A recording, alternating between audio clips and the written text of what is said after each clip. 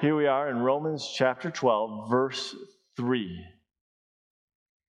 Paul writes, "For by the grace given to me, I say to everyone among you, not to think of himself more highly than he ought to think, but to think with sober judgment, each according to the measure of faith that God has assigned." I was at a cross-country meet yesterday, and I have to tell you, I have come to love cross-country meets. I didn't know of them before. I mean, I knew of them, but I'd never been to one before. And if you've not been to a cross-country meet, allow me to share with you what I've learned. I really like sports, and I like competition. I like seeing the struggle and the challenge and people overcoming. That is fun for me. I like seeing all of us trying to be more than we are. And that is all epitomized at a cross-country meet, but in a fantastic way. At a cross-country meet, there is not this cheering that goes on, cheering against one another, but rather everyone that is there, both the opposing team or teams, as well as your team, the fans, everyone cheers for everyone.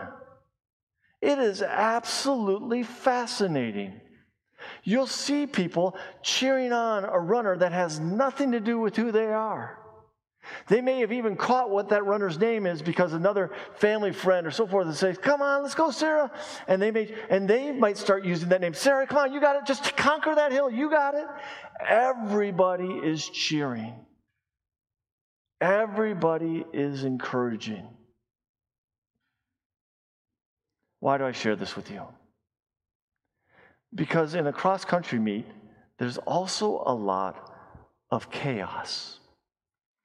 It's really hard to know just where the race will run. Oh, sometimes there's spray-painted lines on the ground, but there's nothing that keeps you from running near that line or walking over it. Matter of fact, a lot of people do. And so the race can go in all different ways, and nobody seems to really know where, except for that there's a rule, and the rule is don't interfere with the runners. That seems to be like the only rule. Don't get in the way of a runner. There's nothing that blocks you. It's like if you were watching a basketball game, you could freely walk on the court at any time. You just can't get in the way of the players. It's the same thing with these cross-country meets. I say this to you because the other day at this meet, a woman, not knowing what she was doing, just walking normally, was walking across the path. But she wasn't aware of it because there was kind of an amoeba of people. And the people had started to spread out because they knew something was happening, but she was unaware. And so someone finally yelled out because she wasn't moving, "Runners!" Now, if you heard someone yell "runners" anywhere along the line in life, you wouldn't think much of it. You might look. But as people kept yelling "runners," this woman suddenly had that idea that, "Oh no, where am I? Am I in the way?" And the look of sudden frozen, as well as like, and looking down and seeing that the path, and then looking and trying, it's like suddenly finding yourself on the railroad tracks and you didn't know you were on them. And the scramble she had to get out of the way. And it was all because the context of cross-country, if someone yells "runners," just like if I were suddenly to say, "Heads up," there's a chance you might look up. With runners, you suddenly look. Where am I? Am I in the way? Paul is writing in a manner, in a context, that we have to keep in mind the very basics of what he's writing. Otherwise, we might get lost in the particular. We might forget where we are. And this is the very basics of Paul's context. He is continually in this letter talking about God's grace and the reaction to God's grace. God's grace and his reaction to God's grace and our reaction to God's grace. That's where Paul is. If sometimes we lose the thread of his thought, we can read the words just fine, we can kind of make sense of them, but we're not really sure what to do with them, we need to go back to the basic concept, just like when someone says runners, suddenly I need to look, where am I? Am I in the way? In this case, we need to look back and say, where is Paul? Because he's always talking about grace.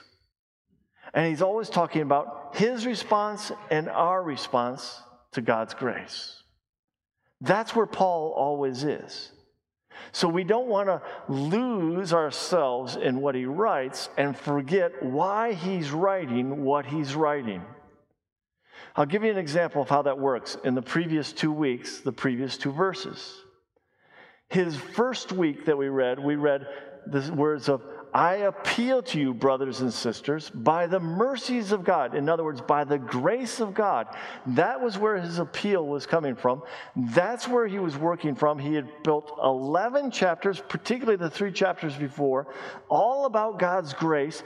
And he was taking that and he's saying, now looking at God's grace, I now appeal to you to do this. This is God's grace. Here's where our response is going. And his call to us was to be a living sacrifice in that first week. To live as if we're giving ourselves fully to God. Last week, he started to define a little bit about what does it look like to be a living sacrifice. I mean, none of us just want to be draped on an altar, still alive, wondering what we're supposed to do. What are we supposed to actively be doing? What does that look like?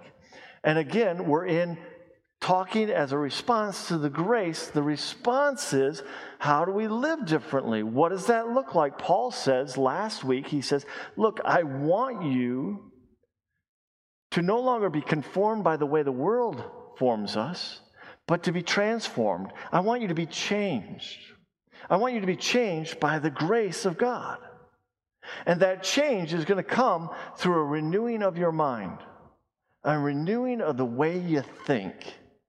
A renewing of the way you see the world. I want you to see the world, Paul says, as God sees it. I want you to look at things the way God wills things to be. We say that in the Lord's Prayer. Your will be done, right? It's seeing things as God's will. That was week 1 and week 2. Here we are in week 3, and we're still in that vein of responding to the grace of God, although Paul likes to circle back, and how we are to respond. And if he tells us to have a renewing of our mind, what does that renewal of mind look like? Well, here's where Paul goes. He says, for by the grace given to me, don't go back to verse 3, please. For by the grace given to me, I say to everyone among you not to think of himself more highly than he ought to think, but to think with sober judgment, each according to the measure of faith that God has assigned.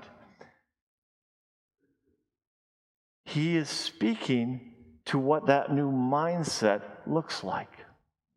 And he begins by going back to grace. In particular, if you read it in the Greek, it starts with, for I say. That's actually the way it really starts out. For I say, and we can't read over that too quickly.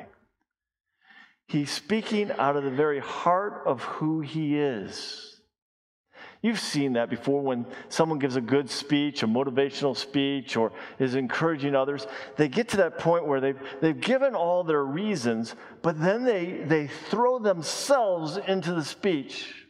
You know what I'm talking about. When someone is so impassioned that they are part of the speech.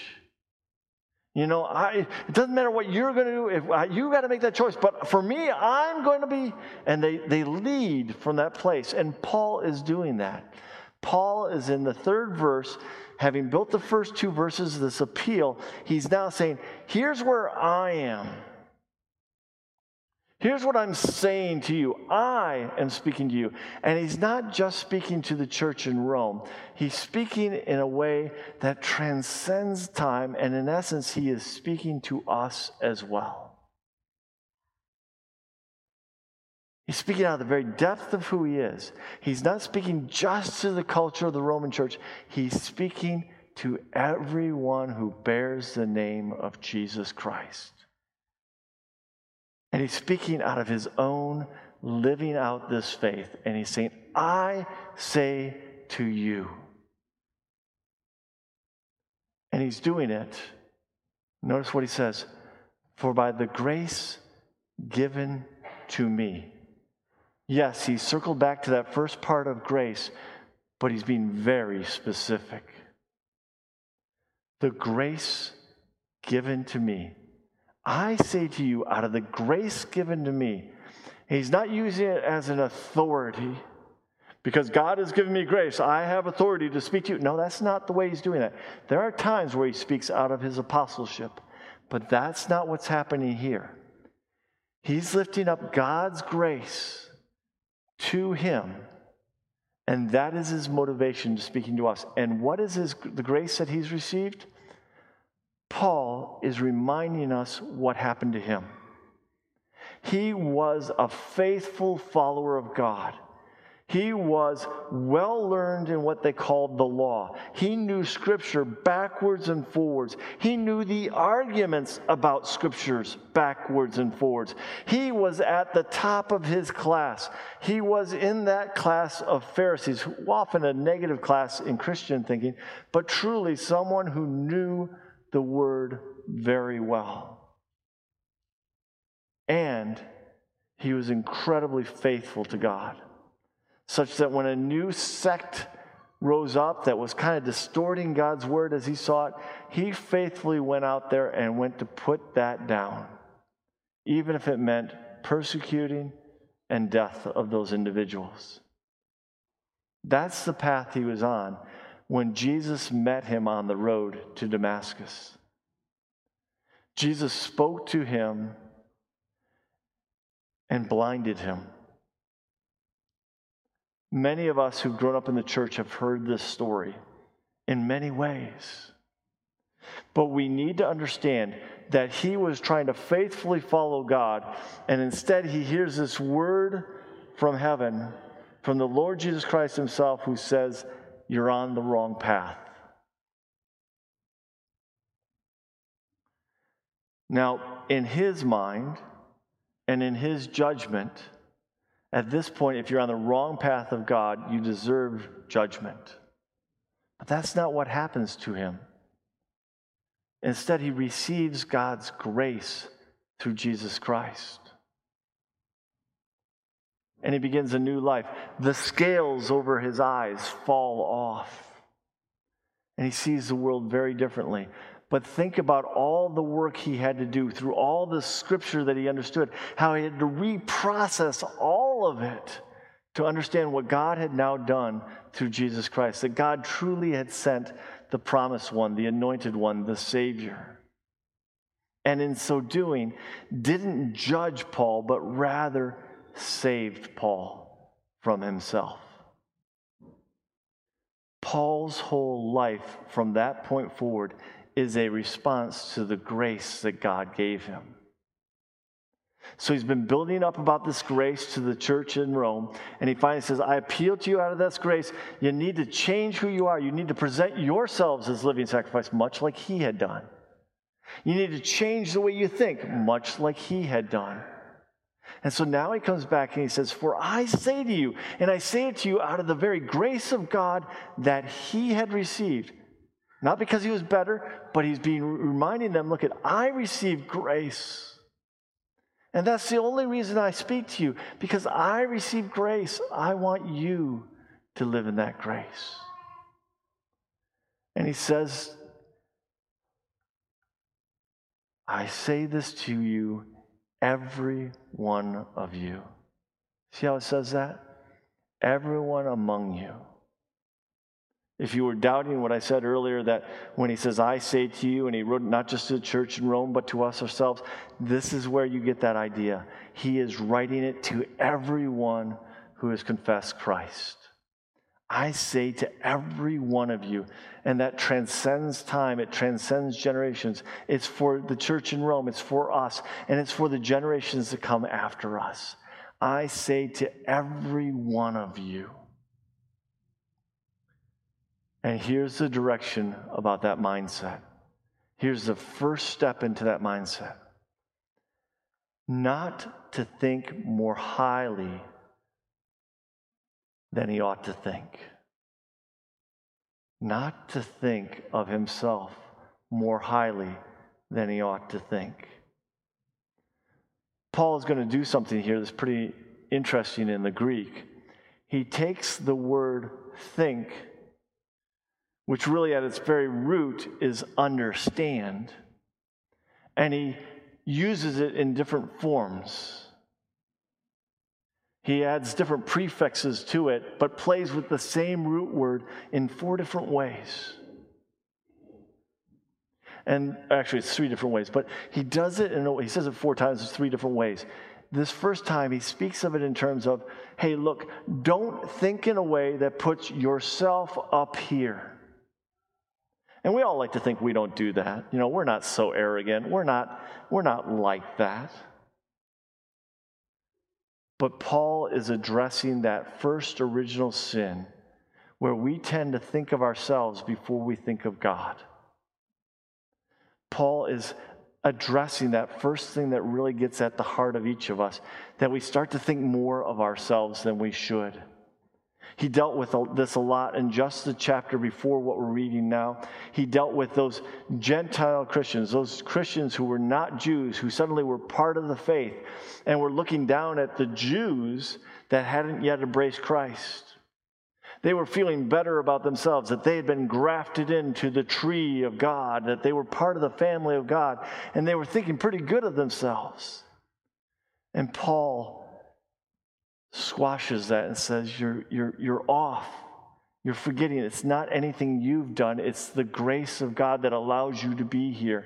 And so what Paul is doing when he says not to think more highly of yourselves than you ought, he is reminding ourselves that what undergirds all of this in our response is the grace of God.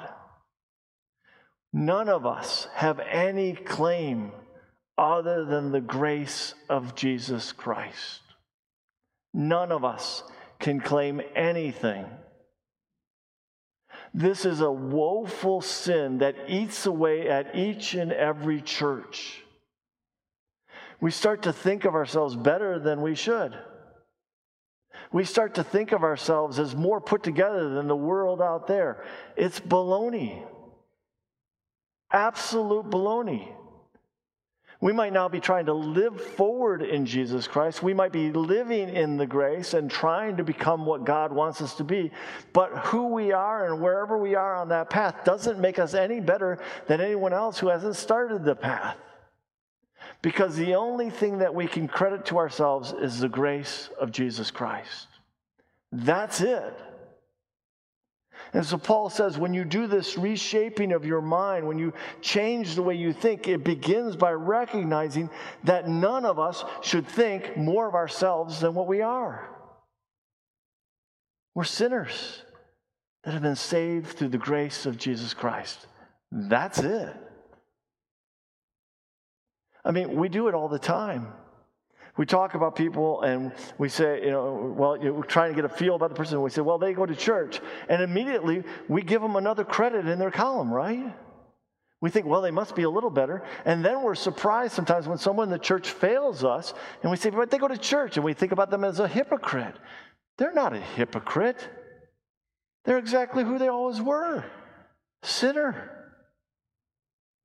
The only claim we have is the gospel of Jesus Christ, the good news, the grace that we've been given. And now each of us is trying to live forward, to live into who God wants us to be.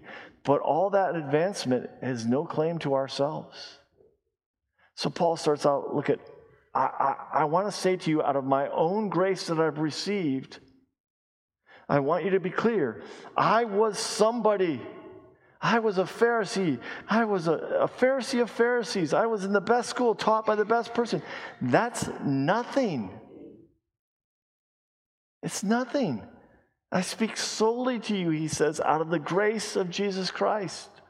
And so I warn you right away as you're thinking to make sure you don't think more highly of yourself than you ought. It's like one of the great warnings to the church. But then he makes sure that we're not just left there. He's going to give us a way to think. He wants us to think with what the ESV, the standard version here, translates as sober judgment. Sober judgment. We can grasp not to think more highly than we ought, but what am I supposed to do? Think with sober judgment. What is that? The root really is wisdom. It's a wisdom. It's a clear way of thinking. It's a way of thinking that is catching and correcting those self-interests that are in each of us. It's catching our drives and our desires that will pull us away from God. It's catching that that's happening. A sober judgment, being more careful and cautious to recognize, wait a minute, what are my motivations here? We can always find a positive motivation, but what about that lurking underneath motivation that maybe isn't so positive?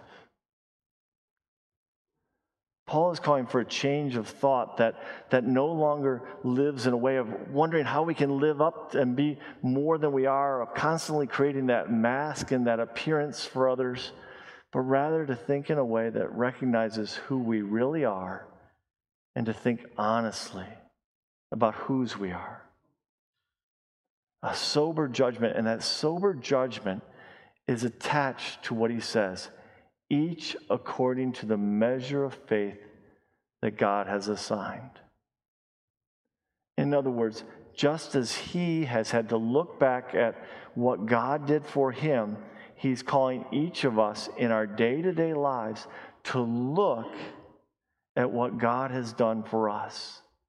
How much has God saved each one of us?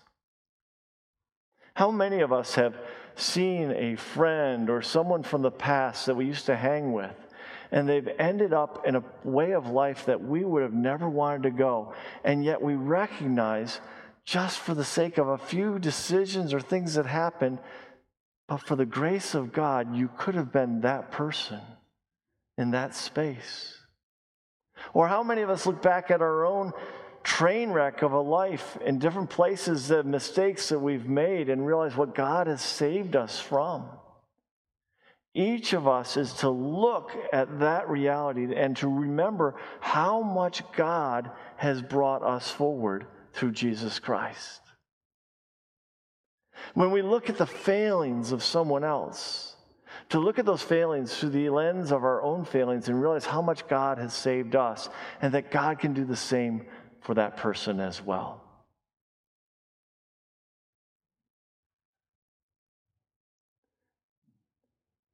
And it says that God has assigned, that God has appropriated. And the word really is parts. That God has done different parts for each one of us. Each of us needing just a different kind of fix. How much of us would we like if we went to the doctor did the same part of healing for everybody who came to the doctor? You know, the kid who comes in with a cut knee, they put a Band-Aid on it. For the person coming in having a heart attack, feeling like they're having a heart attack, they take and put a Band-Aid on it. For the person coming in whose leg has mangled and that you don't know if they ever could walk again, you put a Band-Aid on it. That's not the way God works. Each one of us has had a different measure of God's grace. Each one of us should look at that and recognize how much God has done for us. And this is where it gets exciting. This is where Paul's letter begins to start to take off. Remember the other week when I said these first 3 verses are kind of like an acorn that, has got so much energy and so much power in it, and that eventually that acorn explodes and becomes a full-blown tree? This is where Paul's letter is about to burst forward. And we're going to read where this goes, because what it's going to do is it's going to go into some territory for some of us. It's going to begin to talk about gifts.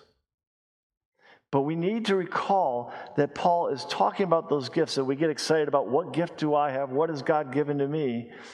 We need to remember that it all comes out of God's grace, and what is our response to the grace that we've been given. And Paul makes this shift into talking about gifts. He makes this shift because he uses that word assigned, which, like I said, in the Greek is all about parts, and it becomes a transition piece about moving forward out of God's grace into our response. All of us have different parts of what we've received in God's grace, and therefore we have different responsibilities as a response to God's grace. That's where Paul's moving as we read this next piece. For as in one body we have many members. Notice the part imagery. And the members do not all have the same function. So we, though many, are one body in Christ, and individually members of one another. Having gifts that differ according to the grace given to us, let us use them. If prophecy, in proportion to our faith. If service, in our serving. The one who teaches, in his teaching. The one who exhorts, in his exhortation. The one who contributes, in generosity. The one who leads, with zeal. The one who does act of mercy, with cheerfulness. All of this isn't about us searching after, okay, what gift did God give me? All of this is a pushing of Paul to say, look, God has given us grace. He's reshaped and reformed each of us, and we're each being called to begin to work out what this means for us, to begin to think differently, not think more highly than we ought, but to start thinking about, okay, who am I and what am I supposed to do? And Paul begins to split that acorn out and starts to give some images of what that could look like. He lists 7 different places. That doesn't mean that that's the exclusive list. It's proven because in Corinthians he writes a different list, some of it overlapping, some of it different. Paul is using it as an image to expand on who we are to be now as followers of Jesus Christ. God has put gifts in you, and God wants you to use those gifts for His glory, for His purposes. It's all a response to the grace.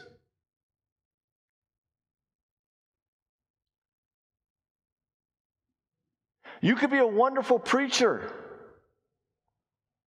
and get all sorts of praise for being a great preacher. But you know what? The praise isn't yours. The praise is God's. Because God gave the gifts to one to be a great preacher. God gave the gifts to another to be a great teacher. God gave the gifts to another to be an incredible leader. All of it is not so that individual could be built up, and that was certainly the danger in the church. The church struggled with that greatly early on. But rather that those gifts are all a response to God's grace, and now using them for the body, for the whole, so that God's church may go forward and others may come to hear of the good news of Jesus Christ. So when we lifted up people today and prayed for them as they taught, as we said, hey, consider if the Spirit is calling you to teach at this time, recognize it's not ultimately about any of us. It's about what is God calling at this time for His church and for His children in the church.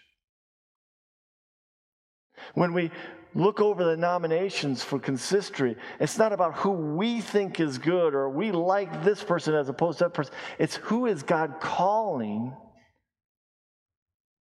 to be in leadership at this time. And that comes through prayer. And if you're sitting here today wondering, well, what are my gifts? Well, I don't know. I'm pretty good at doing something that seems unimportant. Well, that doesn't necessarily follow. It's not about whether you think one gift is more valuable than another. Paul deals with that in his letter to the Corinthian church, like, hey, look they're all necessary. It's about using your gift or gifts that God has given you for God's glory. Doing your best.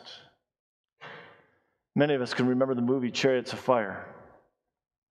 And one of the key people in that is Eric Liddell, one of the key runners. Eric Liddell is known well in the missionary world for being a missionary,